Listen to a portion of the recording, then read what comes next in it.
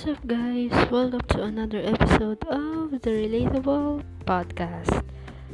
So, welcome back sa atin, guys, to our new episode.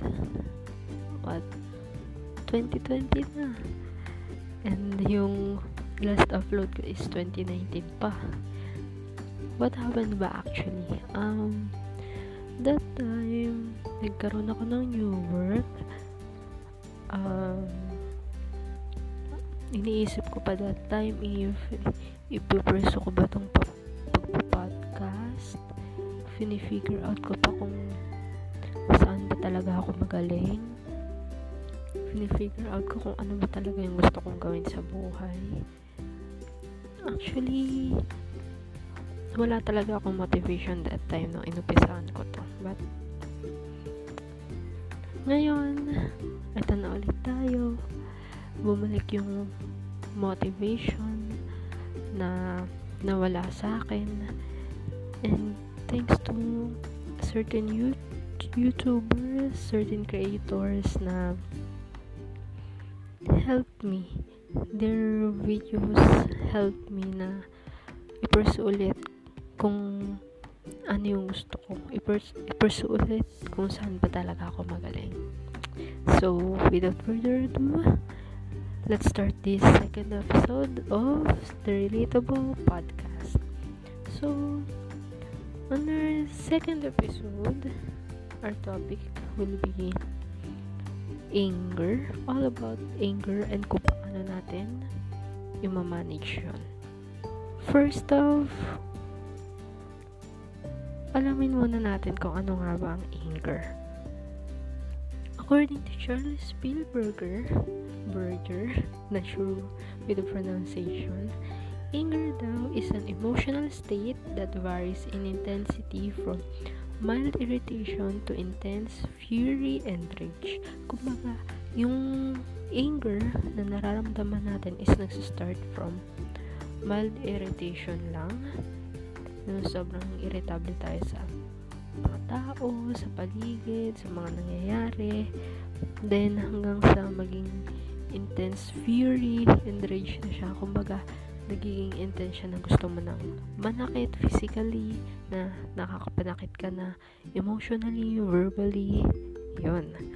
So, ang anger pala is may dalawang causes kung bakit natin nararamdaman yun. First cause is external. Yung external is yung irritation or anger na nararamdaman natin towards specific person. Halimbawa, family member, co-worker, friends, schoolmates. Yun. Irritation or anger siya na nagmumula sa, halimbawa, may ginawa sila sa'yo na hindi mo nagustuhan or may nasabi na hindi natin nagustuhan. Yun. Second is situation or events. Kumbaga, ito yung mga nangyayari sa paligid natin. For example, yung traffic, yung delayed flights, yung canceled flights, canceled accommodation. Yun yung mga example sa situation or events na nagkakos ng anger natin. Next is internal cause. Yun naman yung sarili natin mismo. Yung sa sarili natin nanggagaling. For example, yung masyado tayo nag-worry or nag-aalala about sa personal problems natin, financially man yan, family, relationship, mga ganon. Then, isa pang example ng internal cause is traumatic or enraging events na pwedeng makapag-trigger ng anger natin. Ayan. So, paano nga ba or ano-ano nga ba yung paraan or ways kung paano natin may express yung anger natin? Actually, according to American Psychological Association or APA, ang natural way daw talaga ng pag-express natin ng anger is by responding aggressively. Yun yung mananakit ka physically, it's either magsisira ka ng bagay or susuntukin mo yung pader or sisipain mo yung kung ano makita mo. Hindi lang siya kumbaga physically, pwede siyang hindi siya parang physically towards other people, pwede siyang physically towards sa sarili mo. Yun yung natural way kung paano talaga natin na-express yung anger natin. Pero according to APA, meron daw 3 main approaches kung paano natin ma-express yung anger natin. First is by expressing. Ito yung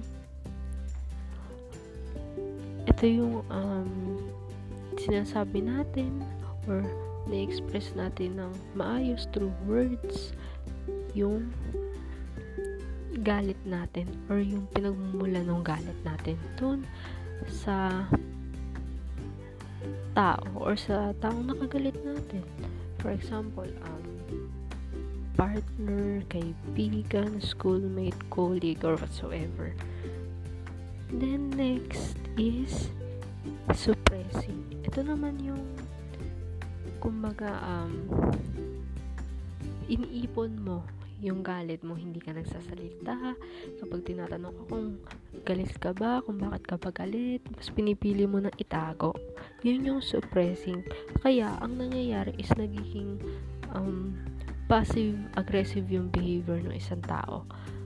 Kumbaga iniipon niya yung galit niya hanggang sa sumabog siya, hanggang sa mailabas na niya yung mga naipon niyang galit, yung mga causes or reasons kung bakit siya nagagalit, which is hindi rin healthy actually. Ito yung problema ko din before, and actually problema ko pa rin hanggang ngayon, yung hindi ako marunong mag-express or hindi ko may express na maayos kung bakit ako nagagalit, ano yung reason ng galit ko. Bigla na lang sasabog ako, which is nagiging cause din ng toxic relationships with your boyfriend or girlfriend, with your family members, which is hindi rin talaga maganda.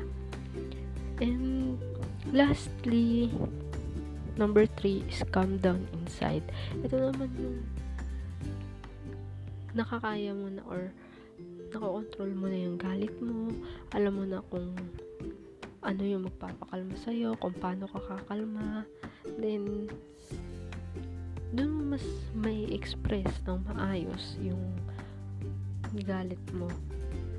Kumbaga, hindi ka nagre-respond out of your emotion, out of galit. Well, actually, ngayon, natututunan ko na kung paano yung tamang pag-express ng galit. Mas nadadaan ko na siya sa usap, pero may mga times pa din na nasa-stuck pa rin ako sa number 2, dun sa suppressing. And sa pag-calm down naman, calm down inside, pinag-aaralan ko pa rin siya kung paano yung tamang pagka-calm down or paano yung tamang pagkakalma sa sarili kapag nagagalit. So, ano ba yung mga tips kung paano natin makakontrol or ma-manage yung galit natin, and paano tayo hindi makakapag-respond out of galit, out of emotion na and kung paano tayo hindi makakapanakit ng iba. So, number 1, actually nabasa ko to sa isang website, nakalimutan ko na yung website, sorry. nabasa ko siya sa internet, ang number 1 daw is count from 1 to 10 or 1 to 100 before ka mag-respond. Kumbaga, nakakatulong yun sa atin kung paano tayo magre-respond dun sa tao. And yung pagbibilang is nakadepende sa level ng galit mo. Kung medyo hindi ka naman galit na galit, yung parang sasabog ka na ganun, pwede kang magbilang from 1 to 10 bago ka mag-respond or makipag-usap dun sa tao. Then, kung sobrang galit na galit ka naman, kung nag-iinit ka, parang gusto mo na, yung sasabog ka na talaga, yung gusto mo na sapakin yung tao, ganun. Magbilang ka from 1 to 100. Doon mo mas may mapag-iisipan kung paano ka magre-respond dun sa tao. Then, number 2, breathe or meditate. Ayun, habang nagbibilang ka, pwedeng mag-breathing exercises ka or mag-meditate ka. Inhale, exhale lang hanggang sa kumalma ka. Then, number 3, habang ginagawa mo yung 1 and 2, i-identify mo din yung cause kung bakit ka nagagalit. Kasi, the more na hindi mo i-identify kung bakit ka nagagalit, the more na hindi mariresolve yung conflict, the more na kahit na idaan ninyo sa pag-uusap yan or sa communication, wala talagang mariresolve kasi hindi kayo pumupunta dun sa pinaka-cause ng galit or yung ng conflict mismo. Then, number 4, analyze or think if your response will help. Number 1, help resolve the conflict. Number 2, not hurt the other party. Number 3, will point out the main reason of the conflict. Ayun, iisipin mo din if yung respond mo ba or yung reply mo dun sa kausap mo is makakatulong na ma-resolve yung conflict. If yung pag-uusap nyo pa is makakatulong na maghanap kayo ng solution kung paano ninyo mara-resolve yung conflict. Then, number 2, isipin mo if yung magiging respond mo pa is makakasakit doon sa magiging kausap mo. Syempre, yung respond mo na yun, kapag nagawa mo yung 1, 2, and 3 dun sa naunang tips natin, magagawa mo ng mag-respond calmly. Magagawa mo ng mag-respond ng mas mahinahon, ng hindi ka sumisigaw, ng hindi ka nanunumbat, ng hindi mo masasaktan yung taong kausap mo. Then, number 3, isipin mo if yung magiging respond mo ba is ma-point out ba na yung main reason ng conflict. Mapo-point out ba na magiging respond mo kung bakit kayo nag-aaway, kung bakit kayo may galit sa isa't isa. Yun, dapat i-analyze mo rin yun or isipin mo din. Then, lastly, ayun na, talk to the other party calmly. Kaya importante itong naunang 4 bago ka makarating dito sa 5. Dapat na mapag-usapan ninyo yung isang bagay o yung isang conflict ng maayos, ng kalmado na pareho. Kasi kung pag-usap kayo out of your anger, out of emotion, hindi nyo mariresolve yung conflict na meron kayo. Mas magiging sumbatan na lang, the more hanggang sa magkasakitan na lang kayo. The more na hindi ninyo nare-resolve yung conflict, the more na magkakaroon ng lamat yung relationship ninyong dalawa. So, again, Tips on controlling or managing our anger. Number 1, count from 1 to 10 or 1 to 100 before responding. Number 2, breathe or meditate. Number 3, identify natin kung bakit tayo nagagalit. Number 4, isipin natin if yung response pa natin is makaka-help na ma-resolve yung conflict, hindi makakasakit ng other party. Then number 3, if mapo-point out ba nun yung main reason ng conflict. Then number 5, makipag-usap tayo ng mahinahon or ng maayos dun sa kagalit natin or dun sa partner or kahit kanino man tao na meron tayong conflict. So yes, I guess that's it, guys. I hope na meron tayong natutunan for today, and remember, stay safe, wash your hands always, wag hamakan yung kamay wag hamakan yung mukha if madumi yung kamay. Then if may nararamdaman na symptoms, mag-self-quarantine muna, hiwalay muna sa family members hanggat maaari. Kahit nasa bahay, i-maintain natin yung healthy relationship din with the family. Healthy natin yung health ng bawat isa sa family natin. Then see you on the next episode. Bye, guys.